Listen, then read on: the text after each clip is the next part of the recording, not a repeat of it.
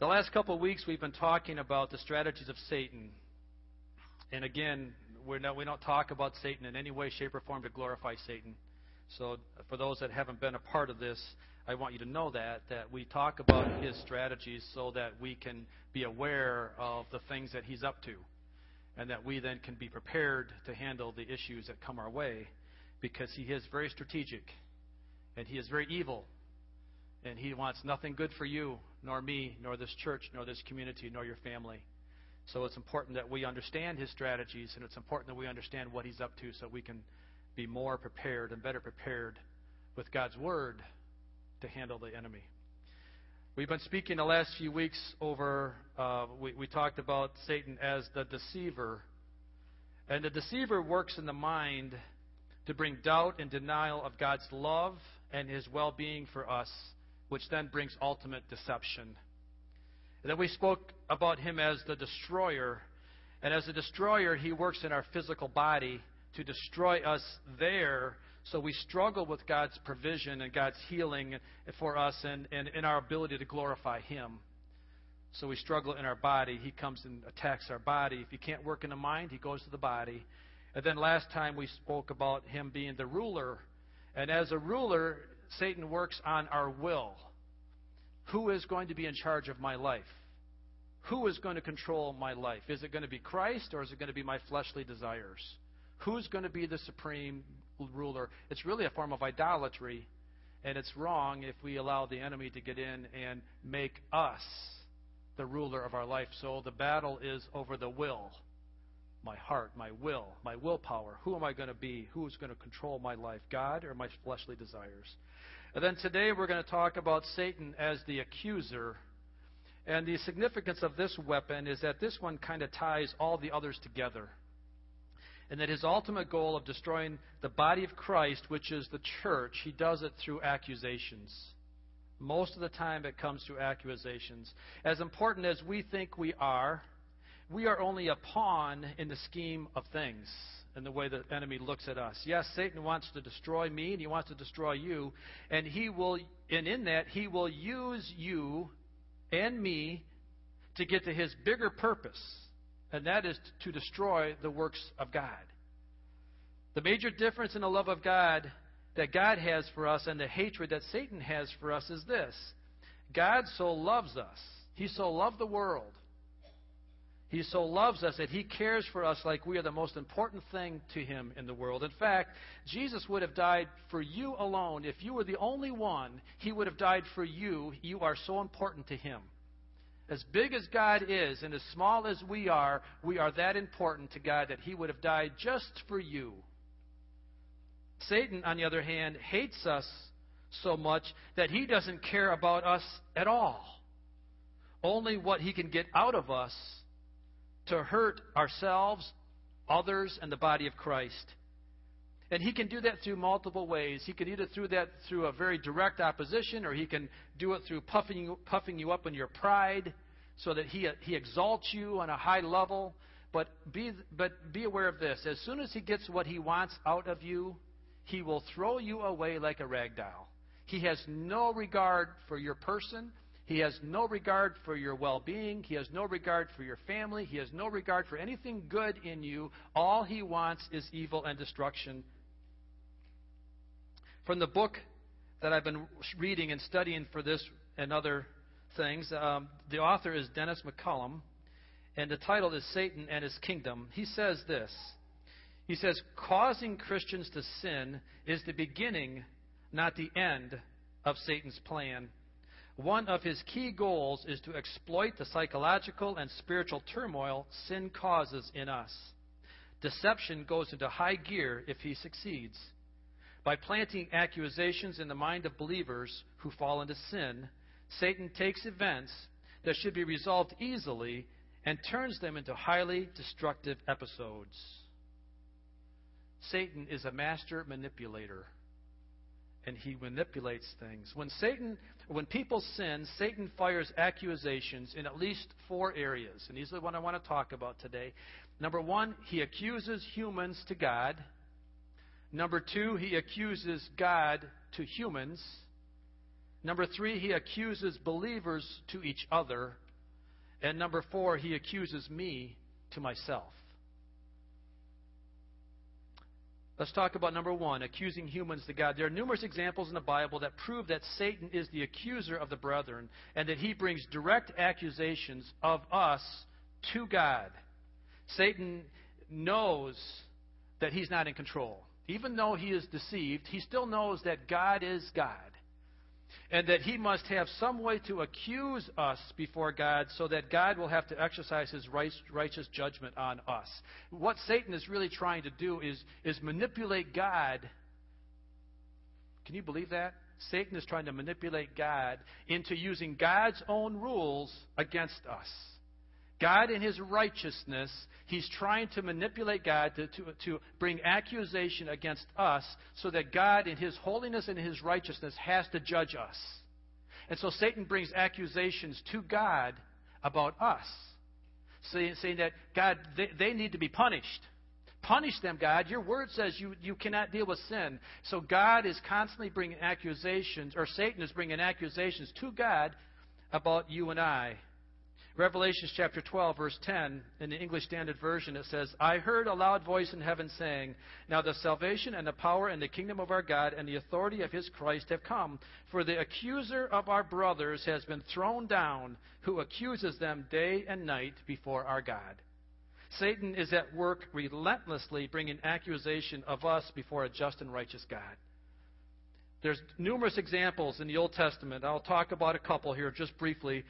Zechariah chapter 3, verses 1 and 2 talks about Joshua, the high priest, standing before the angel of the Lord, and Satan standing at his right hand to accuse him. And the Lord said to Satan, The Lord rebuke you, O Satan. The Lord has chosen Jerusalem. The Lord who has chosen Jerusalem rebuke you.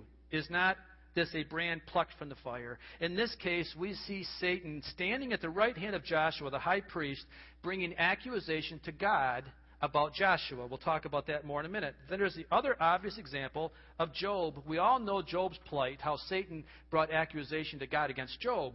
Job 1, verses 9 and 11. Does Job fear God for nothing? Satan replied, Have you not put a hedge around him and his household and everything he has? You have blessed the work of his hands, so that his flocks and herds are spread throughout the land. But stretch out your hand and strike everything he has, and he will surely curse you to your face. Now, what I find interesting about these two passages is this. Satan brings accusations that are either that we are so bad in our sin that we're not worthy to live. And the other thing that he says is that, or that God is so good to us that we're not worthy to live. When we look at the Zechariah situation, Zechariah was a high priest, and this was a vision he had. And Zechariah, in this vision, he was before God in soiled garments, dirty clothes, and high priests were supposed to be clean. And he went in this vision before God in his soiled clothes, and the devil rightly was accusing him of sin. He was rightly accusing him of, see, God, he's a dirty man. He's a filthy man. He has dirty clothes on. And God looks at that and says, yes, he does. And so in some ways, Satan accuses us justly because of our sin. But then God comes and he defends Joshua. He says, The Lord rebuke you, O Satan, for the Lord has chosen Jerusalem to rebuke you. Is not this a brand plucked from the fire? What he's saying here is that God will defend the person and he hates the sin. But he will never attack the person. God does not attack the person if that person's a righteous person. If that person has had sin and has repented, God comes to your defense.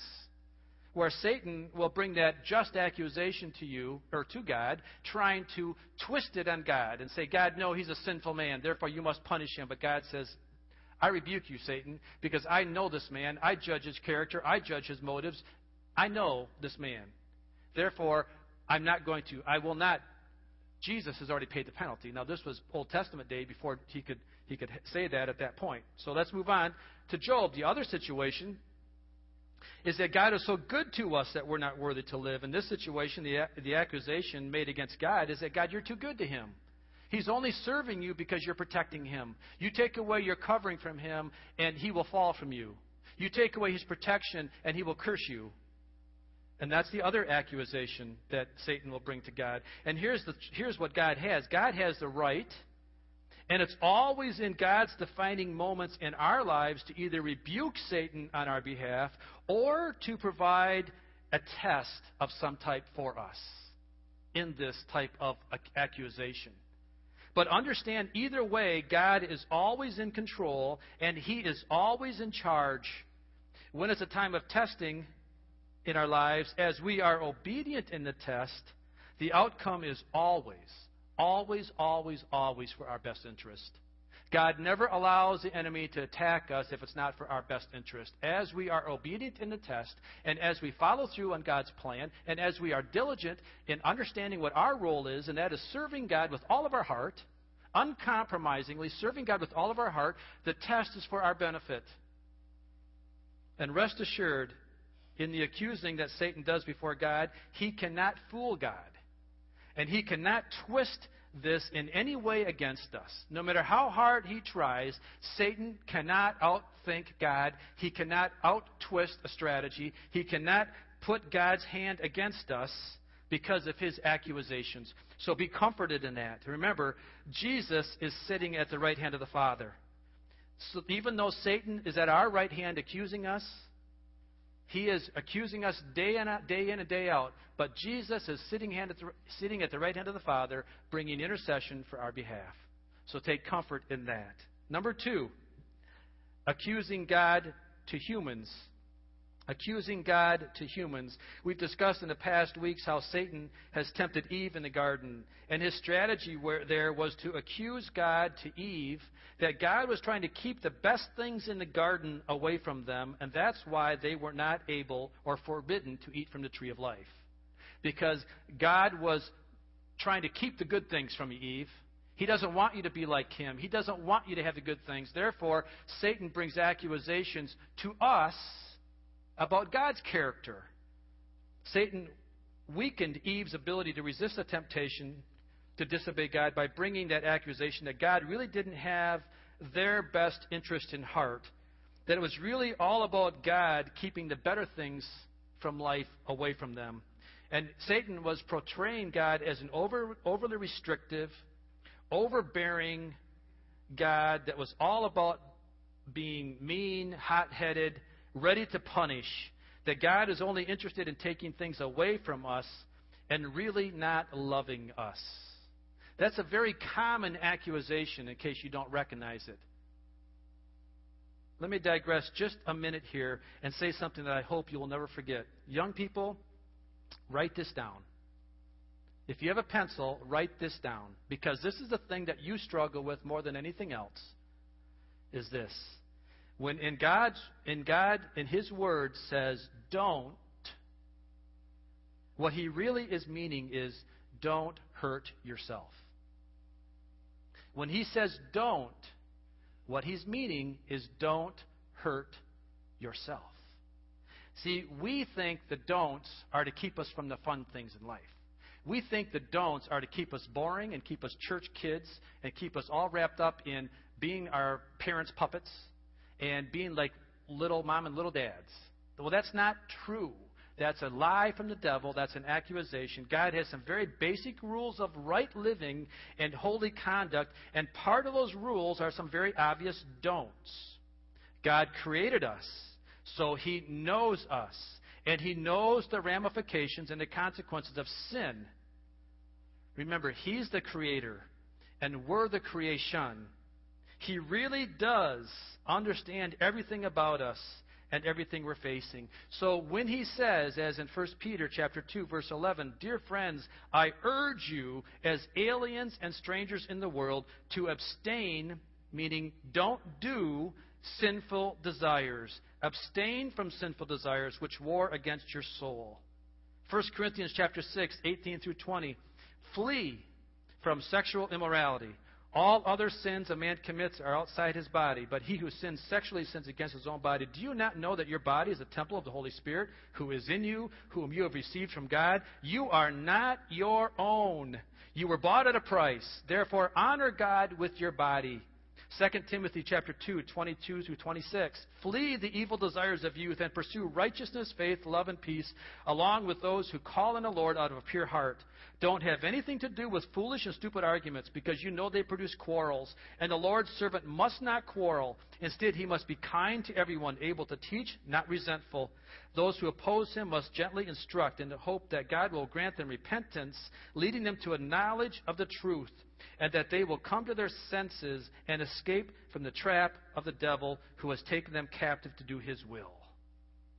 There's a lot more scriptures we could read about God giving us holy instruction of the things that we should avoid. And every time he tells us to flee or to don't do or to stop doing whatever that it is that's not honoring to God, it's not because God is wanting to keep the better things in life from you. It's just the opposite. Please hear me on this. He's trying to preserve us so that we can have the enjoyment of a full, uncompromised life where we can live without the consequences of sin and the chain of guilt and remorse that sin brings.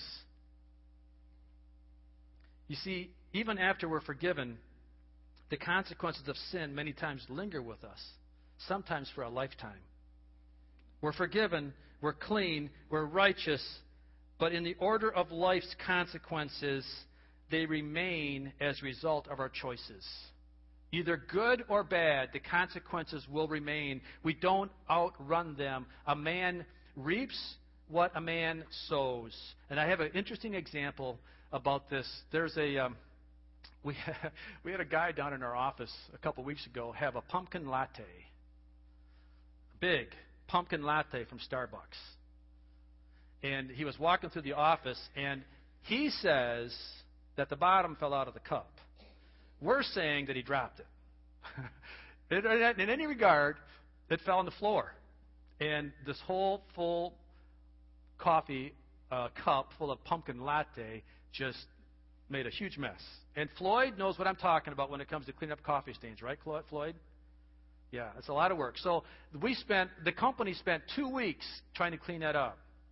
They went themselves. They took their best cut at it, and they couldn't do it after a couple times. Then they got Stanley Steamer. Stanley Steamer came in, and they worked hard trying to get this pumpkin latte stain out of this brand new carpeting. And what I got out of this was kind of a chuckle, because no matter how hard they tried, the stain was still in the carpet. But I'll tell you what, that carpet has never been cleaner. You could eat off that carpet. I mean, it has been cleaned multiple times. They even had tape marks so that we couldn't walk on that area, so that you had to walk around it. So that carpet was really, really clean.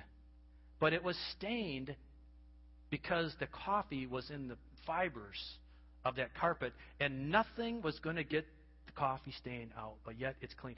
That reminded me of my life before Christ. As I come to Christ fully repentant of my sin, and I get down in the dirt repentant of my sin, He cleans me like there is no sin there. He cleans me like I am whiter than snow. But yet, the consequences of my sin stay with me. I have a scar on my knee from 3 knee operations when I was in high school. I was healed. I was healed. For those that remember it, I was healed. I don't have a day of pain in my life. God healed my knee, but I still have the scar. He didn't take the scar, so that every time I put on shorts and I look at the scar, it reminds me of the healing in my life. Sometimes the consequences do that.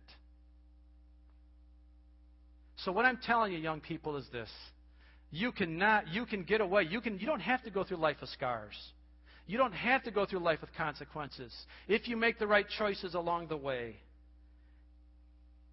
And that's what I'm trying to say. Let me say it one more time. When God says don't, remember what He is really saying is don't hurt yourself. Can it be said any more clear? Is there any question?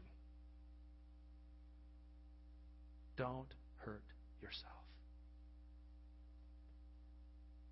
Satan knows that in our dealings with God, relationship is central. And he is the master of creating a distancing in the relationship. That's why all these accusations that he brings are intended to break down our relationship with God. He understands firsthand that sin is the distancing agent in that relationship, as that's what happened to him. When Satan was in heaven, before he fell, when he was Lucifer, he had a very good relationship with God. Sin entered into his life when he became prideful, and that pride brought a distancing in the relationship that he had with God. So he understands firsthand what sin does. And as Satan's goal is to destroy us, he uses accusations to manipulate us in the psychology of mind warfare to make us feel that we are unworthy to come to God because our sin has separated us from the love of God. And that's what his strategy is when it comes to being an accusing spirit. That God would never have us back because we're so bad. Our sin is so serious, so bad that God just could never receive us back unto himself.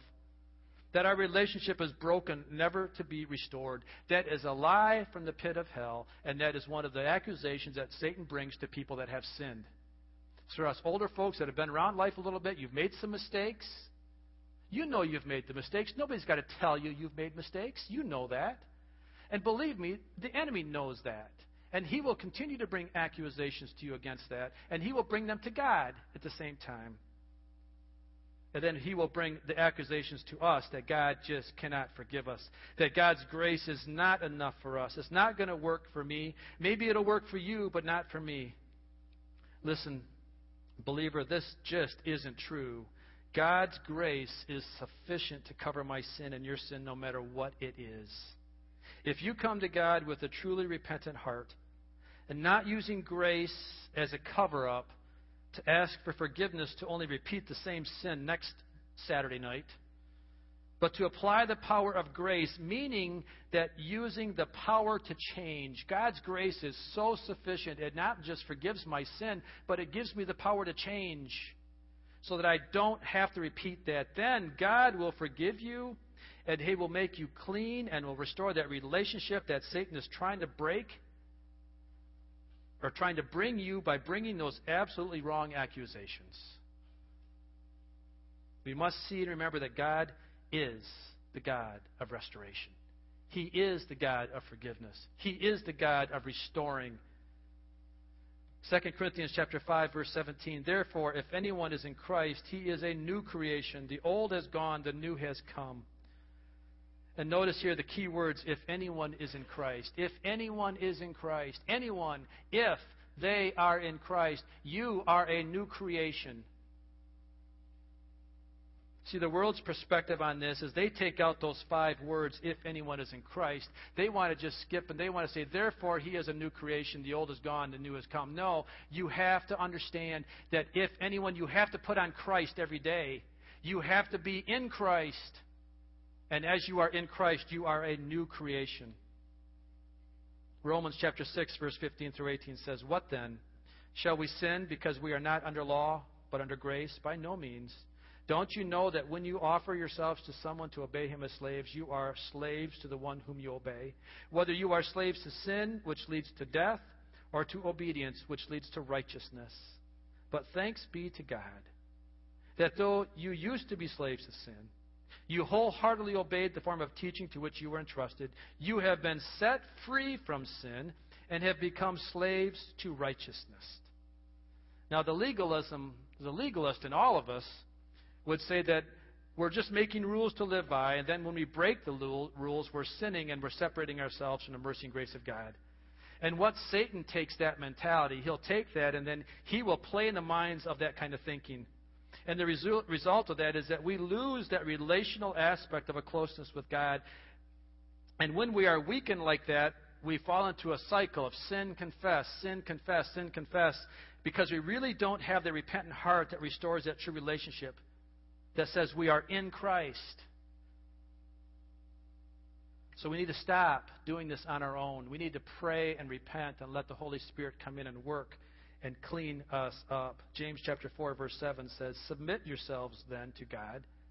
Resist the devil, and he will flee from you. But you must submit yourselves first. Submit yourself unto God. Resist the devil, and he will flee. But then here's the crux of it all. We serve and we do the things not because we have to, but because we get to. That's the crux of it all. If you want to defeat Satan in his accusations of God to you, then you have to love Jesus. Because we love Jesus so much, we only want to do the things that please him. And therefore, there are no accusations that Satan can bring to us about God's character. Because we know that God gave Christ as an example and a witness and a testimony and a sacrifice for us. Sacrifice being the key word. Now I'm going to stop here because I don't want to we're never going to have room to get into the next two, accusing believers to each other and accusing us to ourselves. So we're going to pick this up next week. Father, I thank you. I just thank you, Lord, for your majesty, and I thank you for your greatness.